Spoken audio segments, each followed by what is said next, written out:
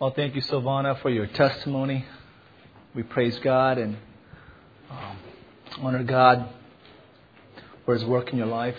I have a real tender spot in my heart for pastor's children. My wife is a pastor's kid, and Elizabeth is a pastor's kid. So I have a soft spot for, I know how difficult it is and it can be. And it's just a testimony to God's grace and the power of the Holy Spirit that you're persevering as a believer. And I always remember what you shared at the retreat, how you had always wanted to glorify God, but along the way you lost your way in a sense and forgot the importance of how to glorify God. And it was through learning Scripture, theology, and doctrine you discovered the truth that obedience is more important than sacrifice. And how to see you just stand up and say you're wrong, and to say your fiancé is right. I mean, that's a good way to start a relationship, start a marriage. All you folks out there, that was encouraging, and thank you for that. Also, I want to welcome a special person joining us after a hiatus. She's actually not here, I think. She's in the nursery. Oh, she's here? Oh, she's outside taking care of it. It's okay, man. Welcome back to Sophie Han. I think about... let's give her a hand. She's not here, but... 4 weeks ago, Bob? 5 weeks ago, Monday? 5 weeks ago, tomorrow. Tuesday. Okay, close enough. 5 weeks ago, Tuesday, Nolan Robert Han was born.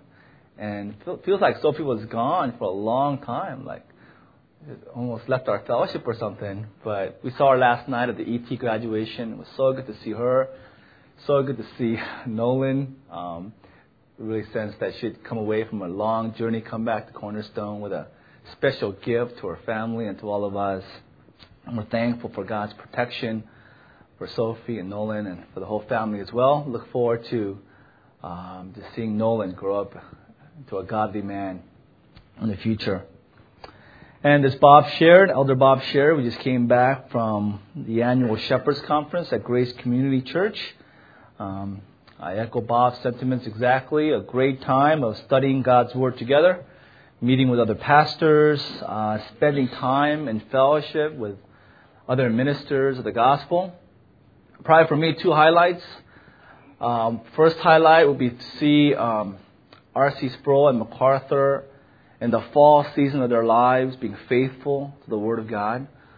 Sproul had a stroke a few months ago, and so he's somewhat disoriented, and he has a hard time focusing on the right side. His vision on the right side is somewhat distorted, and they asked us not to take flash pictures because it gives him vertigo. And he was somewhat sick as well, and he was coughing through his messages. And you see MacArthur, and you sense he's a little bit more frail than years past. But they were just preaching away, hour 15. They were just going on, just proclaiming the Word of God. And especially Sproul, just to hammer to us Romans 1 on God's glory and majesty and the power of the gospel and God's sovereignty. And to see him cough through it, that was really challenging to me as a young pastor. I do pray that God would, the grace that sustained Silvana would sustain me when I'm 65, 70 years old, and I will not depart from the path of Scripture, left or to the right. That I pray, and you could pray for me, that I would stay the course in life and doctrine. That was a real highlight for me. Another highlight was seeing a lot of these seminarians and graduates, how they're ministering throughout the world. The conference was so huge, so many signed up that all the seminarians and professors had to sit in the overflow room at the gym rather than the main worship center. And, second day I went to the gym because I wanted to sit with the seminarians. I wanted to sit with the professors.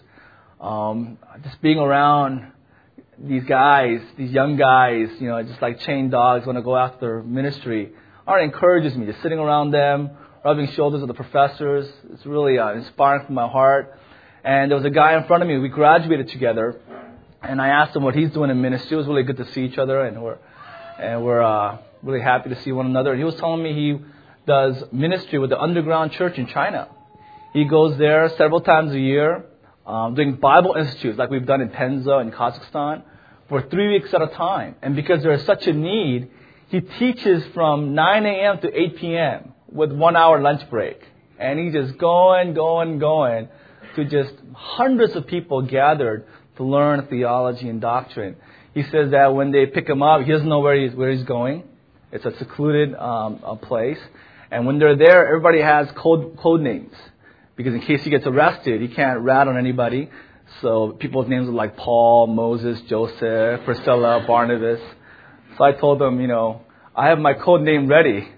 So if I can tag along in the future. My code name is Maximus, Bob. I think that's I'll take that for me. And he said, yeah, maybe next year there'll be a spot open for me to go along and minister to underground Chinese believers. I mean, that'd be great, wouldn't it? So if you guys want to go, let me know. Maybe we'll go together. Give you a code name as well. Go together.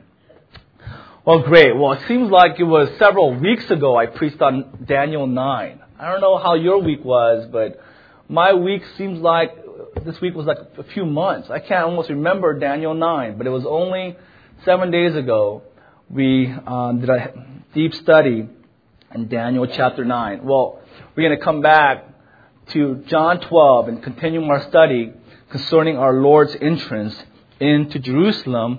And to kind of set that up for everyone, I want to begin with an article that I read a few months ago about a scientific study that revealed that when someone is rejected in a social context, the pain is not just emotional, it's not just mental, but it's actually physical. All right, did you guys read this article on CNN, Yahoo, or Journal of American Medicine? No, you guys haven't read that? These professors from UCLA set up a brain imaging scan. They used a functional magnetic imaging of 13 volunteers to find out how their brains respond to rejection. So these 13 volunteers were put in a room. They were given a task, simple task, to pass the ball to each other on a group of 3 and 4. And there was a person from the test in that group. And as time went on, for 45 times, they would pass the ball and they would exclude one person while the imaging was run on his brain. And they said it was painful to see. After about 10 times, he would be like, okay, give me the ball. I'm ready for the ball. And they would not give it to him. About 25 times, like you could see it visually in his face. Like, why aren't you passing me the ball? After about 35 times, some of them were literally to the point of tears. They were just setting themselves up and nobody would give them the ball. And the experiment, Dr. Lieberman said that this really affects the person afterwards. We found that there was a sickening, almost painful feeling in the stomach. And the brain imaging shows that social rejection was equal to getting kicked in the gut, right? So their conclusion was that there's a visceral pain when you're rejected. When someone rejects you, it really hurts you, end quote. Now, I read that article and, well, that's really insightful, but I don't know if I needed a scientific study to tell me that rejection hurts, right? All you men out there who've been rejected in your life, you know what that's like. You don't need to go to UCLA to find out. You can just look at your old photo albums and find out what it feels like to be rejected. I mean, it really hurts. That's why human beings were averse to rejection. We go to great lengths to avoid any kind of rejection as much as possible. Well, as we look at John chapter 12, we must understand that our Lord came to Jerusalem for exactly that reason. He came to be rejected. He came to be hated. He came to be tortured, to be cast off, and to be crucified on the cross. He didn't come to Jerusalem seeking praise, worship, adoration, seeking to be embraced and made her king. He knew that as he heard the crowds chant, Hosanna, blessed is he who comes in the name of the Lord, he knew that their worship, their outward adoration was shallow, it was fleeting, it was temporal, and this was a fickle crowd. He understood that within 5 days, he would be suffering at their very hands and die an awful death at the cross.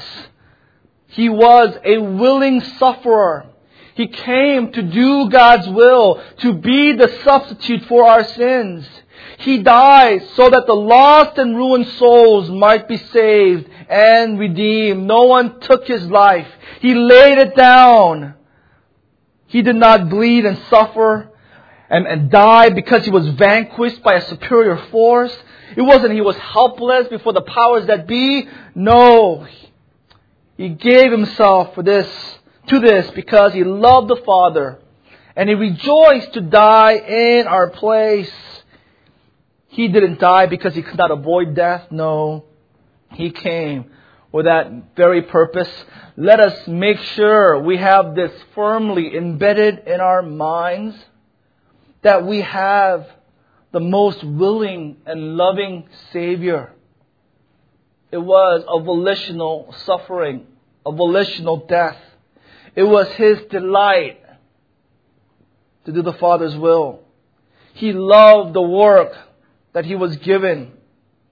He loved the poor sinful world which He came to save. You know, our Lord is a willing Savior in two ways. He's a willing Savior in that He willingly suffered and died, but also He's a willing Savior in that He's willing to save all those who would come to Him. After He suffered and died, and this morning, He's not looking at us with scorn. If you're not covered by the blood of Christ, if you're not a believer, He's not looking at you with contempt, with indignation, frustration, and wrath. No, this morning, He's looking upon you with compassion, mercy, and pity. His willingness to go on the cross is equaled only by His willingness that sinners today might be saved. Let me consider that again. Let's think about that. The willingness of Christ that He has today, sitting at the right hand of God, that sinners might be saved. I mean, I thought about that and I said, that is why our Lord is so beautiful. That is why, to me, Jesus is lovely. That is why, to me, He is precious. Because He suffered and died, and He's not angry at the sinners who caused it. No, it's the opposite. He prays for us. He prays for them. And He has compassion on the lost and desires that they might be saved. Oh, the beauty of Christ. May we see this truth and go away and grow in our appreciation, grow in our adoration and our cherishing of the person of Jesus Christ.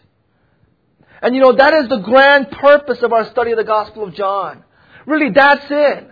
You know, we're studying the book of James, and an epistle of James, that we ought to be doers of God's Word. And I agree with that 100%.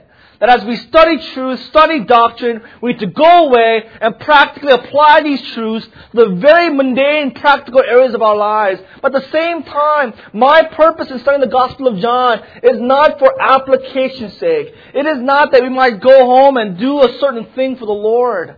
Really, my ultimate purpose in studying the Gospel of John, for my own study and for everyone here, is that we would conclude the study of John and we would step back and see the beauty of Christ. And we would not write down application 1, application 2, application 3. It would be that we would step back and just love Christ more. We would see the beauty of Christ in a greater way. We would grow in our knowledge and understanding of the loveliness of Jesus Christ. With every word, every verse, every passage, every chapter of our study in the Gospel of John, that is our ultimate application. That our soul will be exceedingly ravished as we look upon the beauty of Christ that is revealed in the Gospel of John. And that our souls will be so ravished that we will never grow weary of Him. We will never ever grow weary or tired of Christ. That we would hunger, a growing thirst for the Christ as revealed in the Scriptures. Pastor John Flavel wrote this: Christ is for the believers because He is the very essence of all delights and pleasures. He is the very soul and substance of all of them, meaning delights and pleasures. As all the rivers in the world are gathered into the ocean, which is the meeting place of all the waters in the world, so Christ is that ocean in which all true delights and pleasures meet. End quote. That is my prayer. That is my hope. That He would become more dear to us than sin.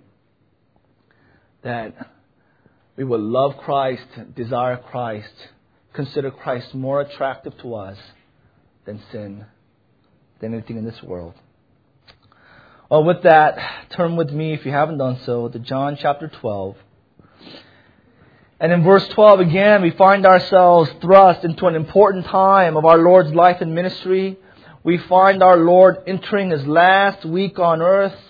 He is 5 days removed from the cross. In John chapter 12, He is coming to Jerusalem for the last time. He's made this pilgrimage to Jerusalem all His life.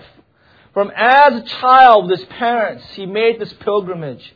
And He's coming now for the very last time. You understand? He's coming to suffer and now to die. He knew this. He warned His disciples repeatedly. Matthew 16:21, Matthew 17:22, that He must suffer in the hands of the elders, chief priests, teachers of the law, and that He must be killed, and that also that He would be raised on the third day to life. Our Lord knew He was entering His last week, being led by His Father like a sheep to the slaughter. This is the final drama of the life of our Lord and Savior, Jesus Christ. And the timing of it is very important. The time is the yearly Jewish Passover, the most important feast for the Jewish nation. It commemorated the redemption of the nation of Israel from Egypt. It commemorated that event, the historical event, when the angel of death came upon the nation of Egypt and killed the first offspring male of everyone in that land, except for those that had the blood of the Lamb marked on the doorpost. And when the angel of death came upon Egypt and they saw the blood, the angel of death would pass over that household and that first son would be spared. Every year after that, the nation of Israel celebrated the Passover feast, remembering that God would one day again send the Lamb that would save them not from physical death, but from spiritual death. So Jewish law stated that all adult males within 20 miles radius of Jerusalem were required to make a pilgrimage journey to Jerusalem for Passover. But because it was such an important feast, pilgrims from all over the empire made this journey. 30 years after our Lord's death, a Roman governor took a census of the number of lambs that were slaughtered during one Passover. The number surpassed 250,000 lambs. 250,000 lambs were slaughtered in that one Passover feast. Jewish law required that at most 10 Jews share one lamb. So simple math tells us that the population of Jerusalem swelled to over 2 million people in an area not bigger than Cypress, California, in a matter of a few days. I mean, 250,000 lambs, that's a lot of animals. Historians say that roads ran red with blood of these slaughtered animals. The ravines and lake beds also ran red with blood. In fact, the altar, the temple, and the Levites who performed the ceremonies were drenched in blood as lamb after lamb was sacrificed. I mean, the Levites were literally knee-deep in blood. A graphic picture of the seriousness of sin and the great price of atoning for sin. It was to such a city that our Lord was entering on this fateful day. As we discovered last week, this was not just any Passover. Our Lord's entry was according to God's prophetic timeline. Remember Daniel 9:24-27. The angel Gabriel prophesied that in 69 sevens, in 483 years, the Anointed One will appear and He will be cut off. That 483-year timeline begins with King Artaxerxes' decree in Nehemiah 2, when he commands Nehemiah to rebuild the walls of Jerusalem. And that was in 444 BC, the fourth day of the month of Nisan. So if you add, and we did this calculation last week, remember that? We don't want to get into the details again. I might lose some that I had last week. But in summary, if you add 483 years according to the prophetic timeline of 30 days a month, it's a lot of days. If you add, you come to the 10th day of the month of Nisan, 33 AD. What day is that? That day is Palm Sunday. 5 days before Passover. That is the day that John records in John chapter 12. Our Lord, by entering on that exact day, fulfilled the prophecy made in Daniel 9. It was made in Babylon almost 500 years before this event, proving himself once again that he is the promised one. And in this text, that is not the only prophecy that is fulfilled. In John 12, 9 through 19, there is just so much here. There is so much truth to be unearthed and excavated. But I just want to focus our remaining time with just looking at three things. I want to look at the forest and then point out two trees. Okay? I want to take a step back. And this account of our Lord's entry into Jerusalem is recorded by all four gospel writers. I have synthesized all their accounts. So we want to take a step back and see from the beginning to the end what all the four gospel writers had to say about this historical event. Look at the forest. After we've done that, I want to point out two trees, two particulars, and highlight the significance according to the Scriptures. So first, let's take a step back and look at the big picture. Our Lord's entry into Jerusalem from start to finish. You will find Matthew's account in chapter 21, Mark's account in chapter 11, Luke's account in chapter 19, and John's account in chapter 12. 21, 11, 19, and 12. These accounts differ, but they do not contradict each other. They are complementary. By considering all four accounts, we get a full picture of the day's events. Piecing together the four gospel accounts, we discover the following truths, following historical facts about this entry. Now picture this, if you will. Jerusalem sits on a mount. North, south, east, and west. The temple sits on the southern side of the city of Jerusalem. There's an eastern gate that leads directly to the temple, right? North, south, east, west. There's an eastern gate that leads directly to the Gentile courts that goes down the Kidron Valley on the eastern side. On the other side of the valley is the Mount of Olives. That's where Gethsemane is. That's where the garden near Gethsemane is. That's where Christ prayed and grieved and was sorrowful to the point of death, according to Matthew 26. Bethany is about 2 miles outside of the western slope of Mount of Olives. This is where our Lord is staying. Bethphage is a suburb of Jerusalem around the area of Mount of Olives. So our Lord is 2 miles away in Bethany, and He begins His journey towards Jerusalem on this Sunday.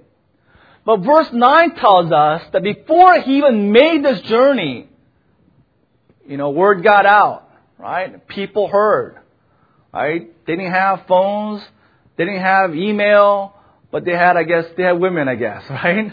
So word got out. I don't know where that came from, but right, word got out somehow. And people in Jerusalem heard that Jesus is in Bethany with Lazarus. And presumably Mary and Martha are with them. And they're coming towards Jerusalem. Well, they've heard about Lazarus rising from the grave. They're astounded at this miracle. And so a large crowd who had came early to Jerusalem for the Passover made this journey to see Jesus at Bethany. And so we see this large group of people making their way towards Jerusalem. And as they ascend the western slope of the Mount of Olives, our Lord tells His disciples to go ahead to Bethpage, this suburb. And you will find, Matthew 21 records this, a donkey tied there with her colt by her.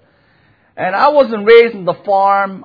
What is a colt? I mean, what exactly is that? Is it a horse? I mean, what is that? Well, her colt means the donkey's offspring. Female donkey's offspring. Right? That makes sense to you. Hopefully it does. Christ says you will find two animals. One will be a donkey. One will be a colt. That was the offspring of the donkey, a female. When you find that, bring those two animals to me. And if anyone asks you, just simply say, the Lord needs them. Well, the disciples do that. They come back. They bring these two animals. And our Lord chooses to sit on the colt, the female child, rather than the donkey itself. Fulfilling Zechariah 9:9. We'll study that later. Right. So as they're ascending the western slope of the Mount of Olives, the crowds are merging into one. Right. The crowds are cheering. The crowd that was with Christ are ascending the Mount of western slope. And there are more pilgrims who had arrived in the night, heard of Jesus coming. They're coming out of the eastern gate, going down the Kidron Valley, and they're going up the Mount of Olives, the eastern slope, the western slope, and they're meeting Christ at the apex of the Mount of Olives. So by this time, there's a huge crowd of people welcoming Jesus Christ. Our Lord, His 12 disciples, Lazarus is there. Again, Mary and Martha are most likely there. The group that was with them in Bethany, a host of pilgrims who are arriving in Jerusalem, they all converse together on the Mount of Olives. And understandably, enthusiasm is at a fever pitch as this crowd grows. The multitudes start to take off their cloaks and lay them along the road as Christ is riding past. Other pilgrims cut the branches off the palm trees and lay them down in honor and worship of Christ as He enters Jerusalem. And they all began to sing in unison, shout out in unison. Matthew 21, Luke 19 records this. Hosanna! Blessed is He who comes in the name of the Lord, the King of Israel. Blessed is the kingdom that is coming, the kingdom of our father David. Peace in heaven and glory in highest. I mean, they're chanting, they're screaming, they're singing repeatedly. Hosanna, Hosanna, blessed is He who comes in the name of the Lord.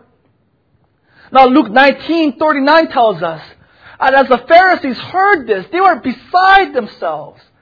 I mean, their anger was boiling over. And they can't stand it any longer, so they told Jesus, Jesus, rebuke your disciples. Do you not know that they're committing blasphemy? They are praising you, worshiping you as God. Jesus responded, I tell you, if these were silent, the very stones would cry out. Don't you realize this is such truth? This is such truth that if I stop them, all creation, they're longing to declare this truth, the stones would cry out. Or they reach the apex of the Mount of Olives, and they're descending on the western slope. And by God's providence, my wife and I were able to go to Israel a few years ago. And we actually walked down the Mount of Olives, the western slope. And as you go above the apex, all of a sudden, the city of Jerusalem comes into view. It's a beautiful sight. It is glorious. I'm sure you've seen postcards or pictures or National Geographic or somewhere, a picture of Jerusalem, the city of David, the city of God. It's a glorious picture. what is Christ's response? His response was not one of joy.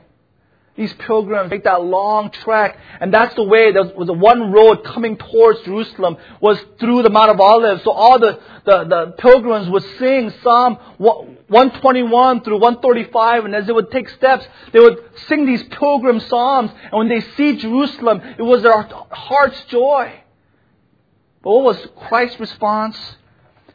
His response was intense sorrow, because He knew He would be rejected by the city, and therefore they would come under the judgment of God the Father.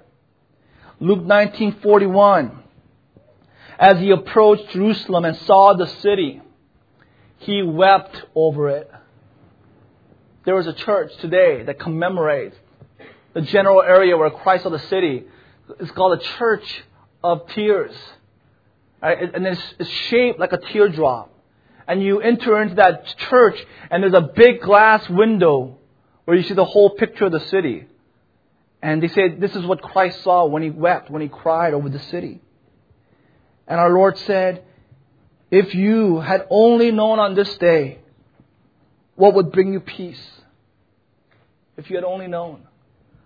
But now it is hidden from your eyes. The days will come upon you when your enemies will build an embankment against you and encircle you and hem you in on every side. They will dash you to the ground, you and the children within your walls. They will not leave one stone on another, because you did not recognize the time of God's coming to you. End quote. That's 33 AD. Herod's temple will be destroyed in 70 AD by the Romans. God said, if you had only known who was coming to you, but because you failed to see it, you will be destroyed. As Jesus enters Jerusalem, the whole city, entire city is stirred. In Matthew 21 verse 10, the whole city was asking, who is this? Who is this man? The crowds answered, this is Jesus, the prophet from Nazareth in Galilee.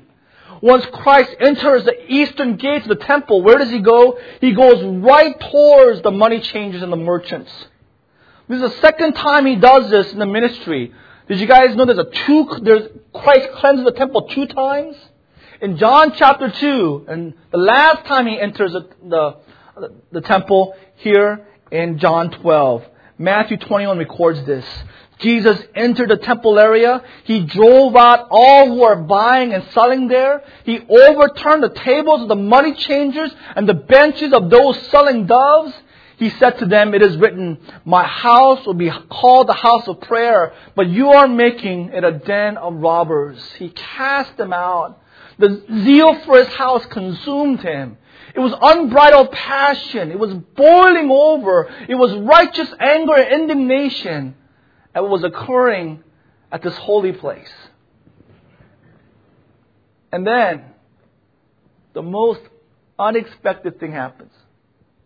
The most beautiful thing happens. Verse 13, our Christ kicks out the money changers, those who are selling animals. Verse 14, the blind and the lame came to Him, and He healed them. What a beautiful picture. He casts everyone out. And who comes to Christ? Those who are sick, those who are blind, those who are paralyzed, those who are deaf. They approach Christ. And how does Christ respond to them? He heals them. The children, seeing the healing, cry out, Hosanna to the Son of David. When the chief priests, teachers of the law, the Sanhedrin heard this, they were angry again. Matthew 21:16, do you hear what these children are saying? They asked Him. Jesus said, yes, I hear them. Have you never read, from the lips of children and infants you have ordained praise? God has ordained this, that these children would praise my name. And He left them that day. He again left the city over the Mount of Olives, 2 miles away, the city of Bethany, where He spent the night. That is the big picture overview of Palm Sunday. We just saw the forest from beginning to the end. I want to, in our journey to this forest, point out 2 trees to you. We want to stop here at this first tree and look at it a little closer. We passed it by pretty quickly on our journey through here, but let's stop here and look at this tree more carefully. This first tree is found in verse 13. And it's a tree called Hosanna. Tree called Hosanna. Remember, as Christ began to rise to the city, the multitude spread their garments in the road. It was a common custom for citizens to throw their garments in the road for their monarch to ride over. It symbolized their respect for the monarch, also their respect and reverence for him. It was as if to say, we place ourselves at your feet, even for you to walk over us if necessary. While they were putting their garments along the way of Christ, putting down the palm branches, the crowds were crying out, Hosanna to the Son of David. Blessed is he who comes in the name of the Lord. Hosanna in the highest.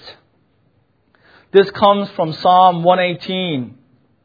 One of 6 Messianic Psalms. Psalm 118.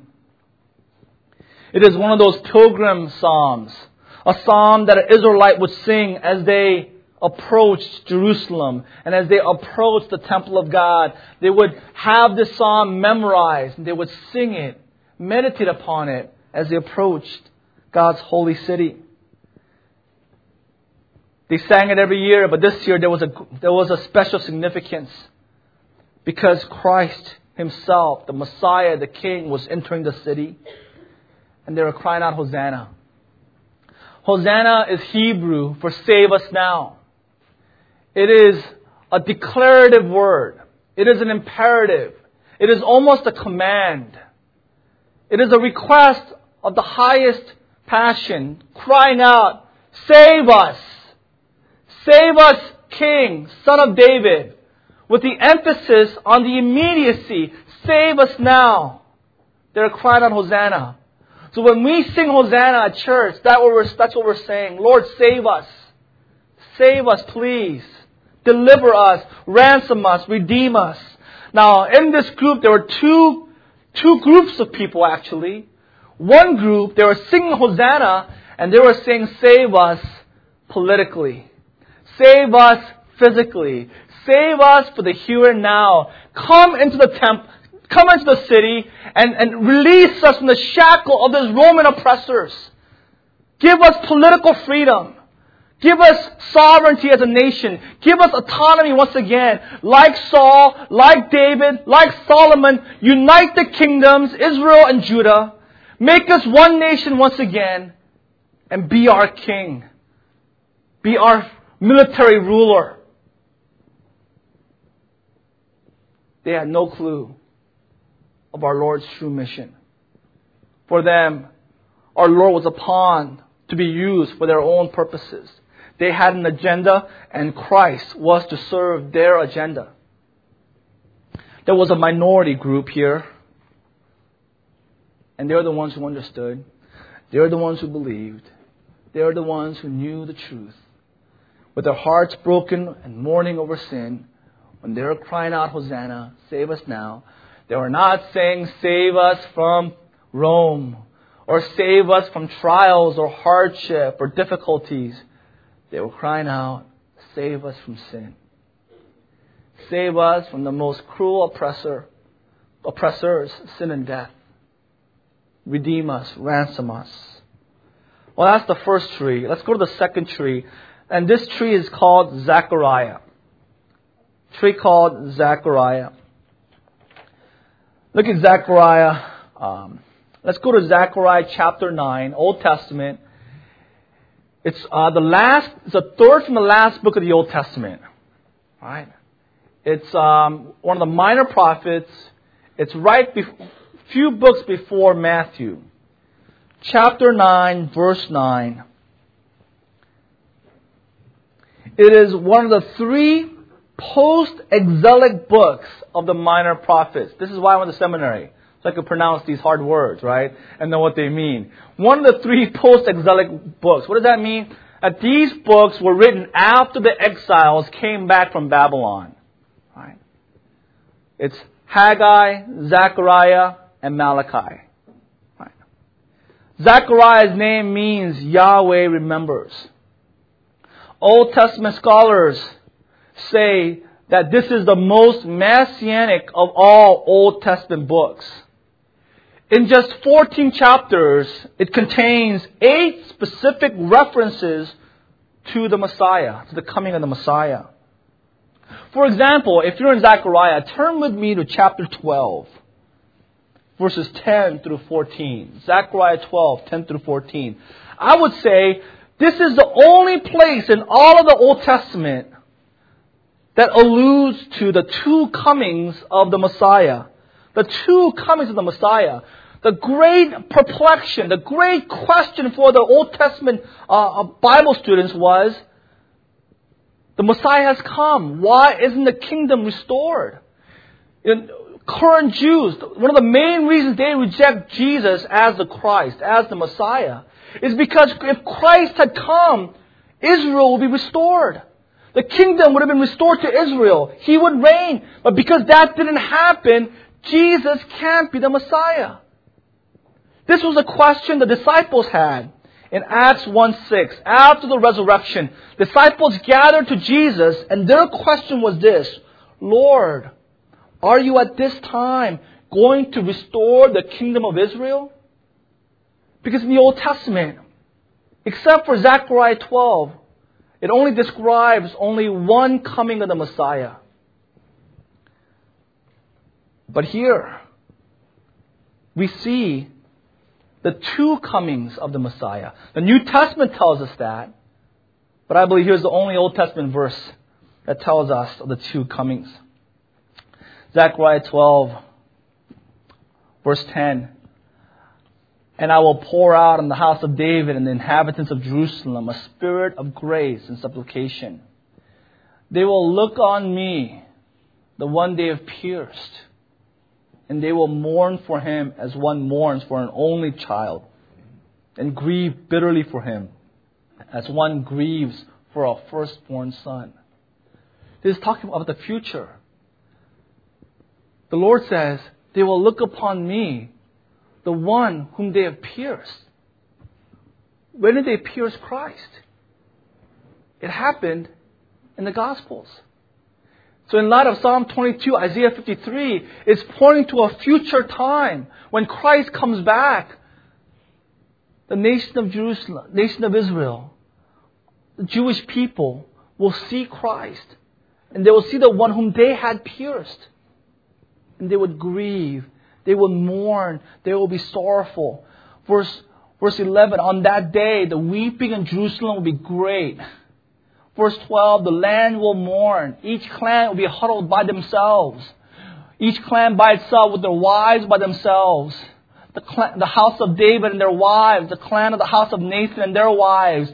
All the clans, all their wives will mourn together as they see Christ whom they had pierced. Pointing to the second coming of the Messiah. The first coming, He came to suffer. He came to die on the cross. He came to serve. The second coming, He will come in glory, power and majesty. And at that time, all Israel will see Him and they will mourn.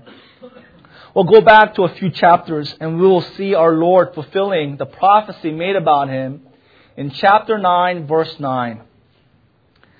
Zechariah, I'm sure, was confused as he was writing this. I'm sure he was thinking to himself, what am I saying here? This makes no sense, absolutely. Rejoice greatly, O daughter of Zion. Children of Zion, rejoice. Shout aloud, O daughter of Jerusalem. Behold, your king is coming to you. Righteous and salvation, and having salvation, humble and mounted on a donkey, on a colt, the foal of a donkey. This is written about 500 years before Christ's entrance.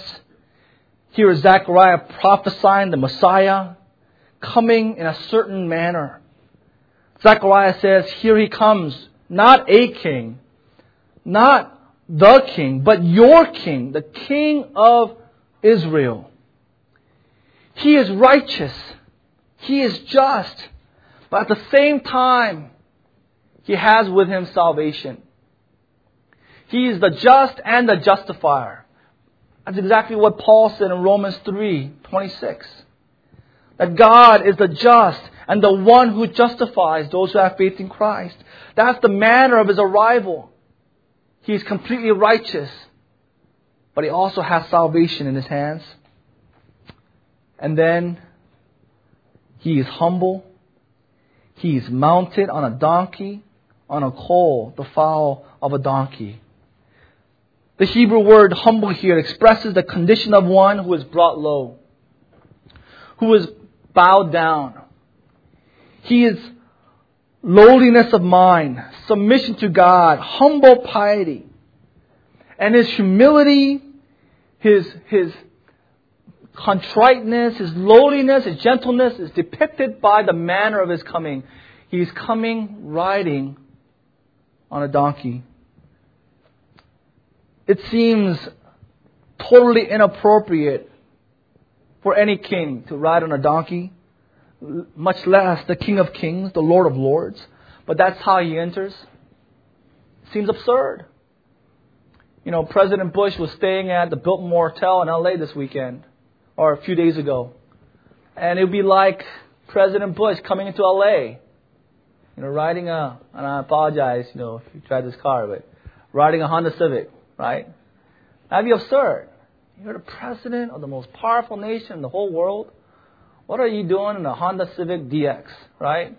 Maybe an EX, but not DX, come on. I mean, what are you doing? Well, that's what our Lord is doing. He's walking, He's riding in, not on a horse, as a mighty warrior, a general who has conquered and won a victory. He's riding on a donkey, a humble animal, an animal of peace. Points to His assignment, points to His mission. He's coming as a Prince of Peace, as it is written. He is saying, this city is at war with the King of Kings. This city is in rebellion. This city is under judgment. God the Father is angry, and I have come as a mediator. I have come to bring peace. I have come to give my life so that the inhabitants of the city will not incur the judgment of God, the wrath of God, that they might be saved, that they might be redeemed. Commentator wrote, quote, He did not come to reign in earthly power or splendor. He did not come in wealth but poverty.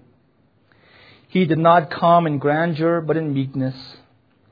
He did not come to slay Israel, but to save all mankind. The incarnation was a time of His humiliation. His time for His glorification is still yet to come. He enters as a Prince of Peace. Well, the scene is set. Our Lord has entered Jerusalem for the last time. And in our study in the Gospel of John, we are now entering the holiest week in all of human history. The Passion Week has now started. He retreats into private ministry from this point on. And next week we'll study our Lord's teaching on discipleship. In John 13, we'll see our Lord wash the feet of His disciples. In 14 through 17, we'll see our Lord's upper room discourse, teaching His disciples about heaven, about the coming Holy Spirit, the Paraclete who will come and counsel and help. He teaches His disciples about how the world will hate them, but how they must abide in the vine, bearing fruit, proving that they are true disciples. We will study in 16 and 17 what true love for Christ really means. What true love for one another means, the unity that Christ died for. And then with 18, we'll enter His sufferings, His torture, and His death. Chapter 20, the resurrection. Chapter 21, Peter's restoration. All of that happens in 5 days.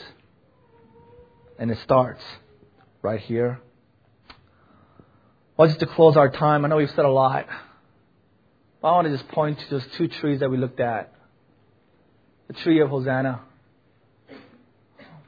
When you sing at church, when you pray at home, do you know who you are praying to and why you are praying? Are you saying, Lord, save me now? And you're thinking about the travails and hardships of this life. Save us from difficulties in this side of eternity. Then you're missing the point. Believers ask for salvation from sin and death. Believers understand our Lord's purpose is a ransom to propitiate us, to expiate our sins, and to be the propitiation for our sins, to be our substitute. Which group are you in this morning? Are you crying out to Christ as a believer or as an unbeliever? Our Lord came humble and gentle, riding on a colt, that He might bring peace between you and God. If you're not a Christian, you're at war with God. You're at rebellion with God. God is angry with you. It's a terrifying thought. That there's only one end left to your future. And that is utter destruction. Eternity in hell, separate from God, because He is holy, because He is just. Well, Christ came to bring peace. He came for reconciliation, to reconcile you to the Holy Father. It requires that you would believe in Him, that you would believe in Him for your sins, that you would repent, renounce your sins once for all, that you might be saved. Jerusalem welcomed Christ, but it was a false welcome. It was all external. They didn't welcome them in their hearts. Well, what about you this morning? Are you welcoming Christ outwardly, but in your heart, you're not welcoming Him? He has no place in your heart.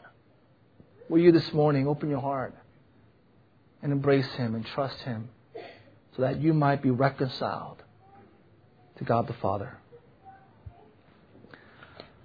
Our Heavenly Father, we understand that we're treading on holy ground as we come to the closing chapters of John's Gospel. Lord, we can hear the crowds. We can see Jerusalem. We can even see the Lord entering the city, riding on a donkey. But Lord, help us to grasp the spiritual significance of this event. Lord, we pray that our Lord is not weeping for anyone here this morning. Lord, we pray that our Lord is not crying because there is someone here who sees the outward events, but they fail to grasp who it is that is being proclaimed to them. That in their hearts they're rejecting the Lord. Lord, we pray that you would open hearts this morning. Allow the lost to grasp spiritual truth and thus be saved. In Jesus' name, amen.